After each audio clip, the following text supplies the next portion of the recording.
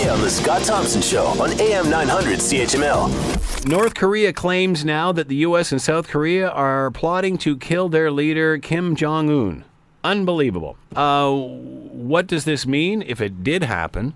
And where is this coming from? And is there reason to believe this? Let's bring in Simon Palomar, Research Assistant, Center for International Governance Innovation, and he is with us now. Hello, Simon. How are you today? I'm well, Scott. How are you? Good. Thanks for taking the time to join us. We appreciate this. Is there a plot to Kim Jong-un? And if there is, would we all be talking about it? Well, my first instinct is that this is probably, just another example of, why North Korea is so much fun to study, deal with, and bang your head up against. Because this is probably simply, rhetoric coming out of Pyongyang meant to distract, meant to reassure North Koreans that, in fact, the United States, is an implacable enemy of the North Korean people, and distract from, recent, failures by the North Korean government to successfully test some new missiles and to convince the United States to back down in its recent rhetoric and withdraw their carrier group led by the USS Carl Vinson from the area. I doubt there is much to this story other than that, since the United States, in the past has certainly engaged in that sort of, off-the-book operations to assassinate foreign leaders. That hasn't been a significant part of their playbook in decades now. Secretary of State Rex Tillerson said his administration is not seeking a regime change in North Korea, and he said last month on ABC he wasn't aware of any plans to assassinate Kim. Even that sounds odd, doesn't it? Yeah. It's. I'm not aware that anybody is trying to assassinate him.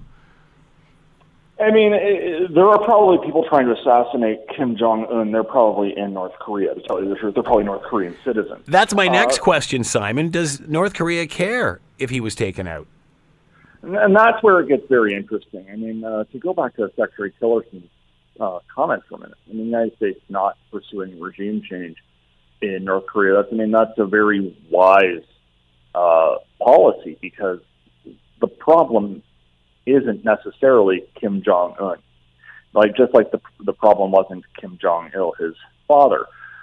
When we talk about, international politics, we talk about, the, Korean Peninsula in particular. When we talk about American politics nowadays, we like to talk about leadership at the top. We talk about Donald Trump. We talk about Kim Jong-un. We're talking about Russia. We talk about Vladimir Putin, as if these men are all-knowing, omnipotent, and actually do call all the shots. But the fact is, North Korea, despite being very different from a lot of countries, is in many ways very similar to a lot of other countries. And there's not a large middle class in North Korea, but there is a middle class of, a couple million people. And they rely very much on this system of government that they've worked their way up in. They've climbed the ladder in the closest thing that North Korea has to a private sector or in the North Korean government. And they've become successful in there, just like any other country. There's, a cadre of people who have a lot invested in the current regime, in the status quo.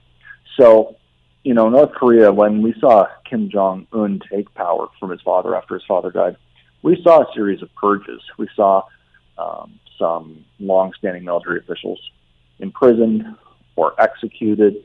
Other people were forced out of the foreign ministry, out of some other non-military branches of government, because the possibility that a coup would follow, that somebody else would knock Kim Jong-un off and take the reins, was entirely possible. So Kim Jong-un, Korean leaders in the past have faced threats, mostly internally. If he were to, die tomorrow in an assassination plot, it wouldn't necessarily solve the problem that is North Korea. Want to hear more? Download the podcast on iTunes or Google Play and listen to The Scott Thompson Show weekdays from noon to 3 on AM 900 CHML.